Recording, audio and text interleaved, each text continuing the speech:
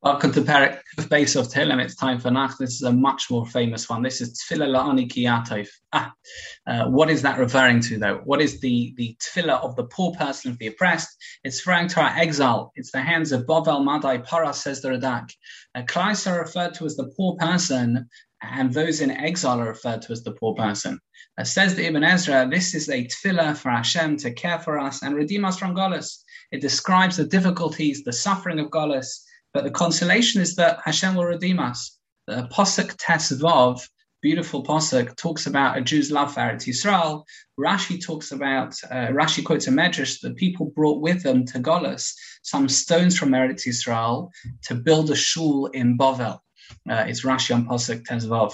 Hashem doesn't ignore any tefillah, make sure that any plea is accounted for. The Radak and the Ibn Ezra on Pasuk Kov Zayin talk about whether the world will be destroyed and revert back to Tovavo after a fixed time, and how that fits with various different psukim. The Radak also writes that Klal Yisrael will settle permanently in Eretz Yisrael, never to experience Golus again. It's a beautiful perek. It's a perek which takes us through history, really. It's Golus, it's then Geula, it's what will the world be like afterwards.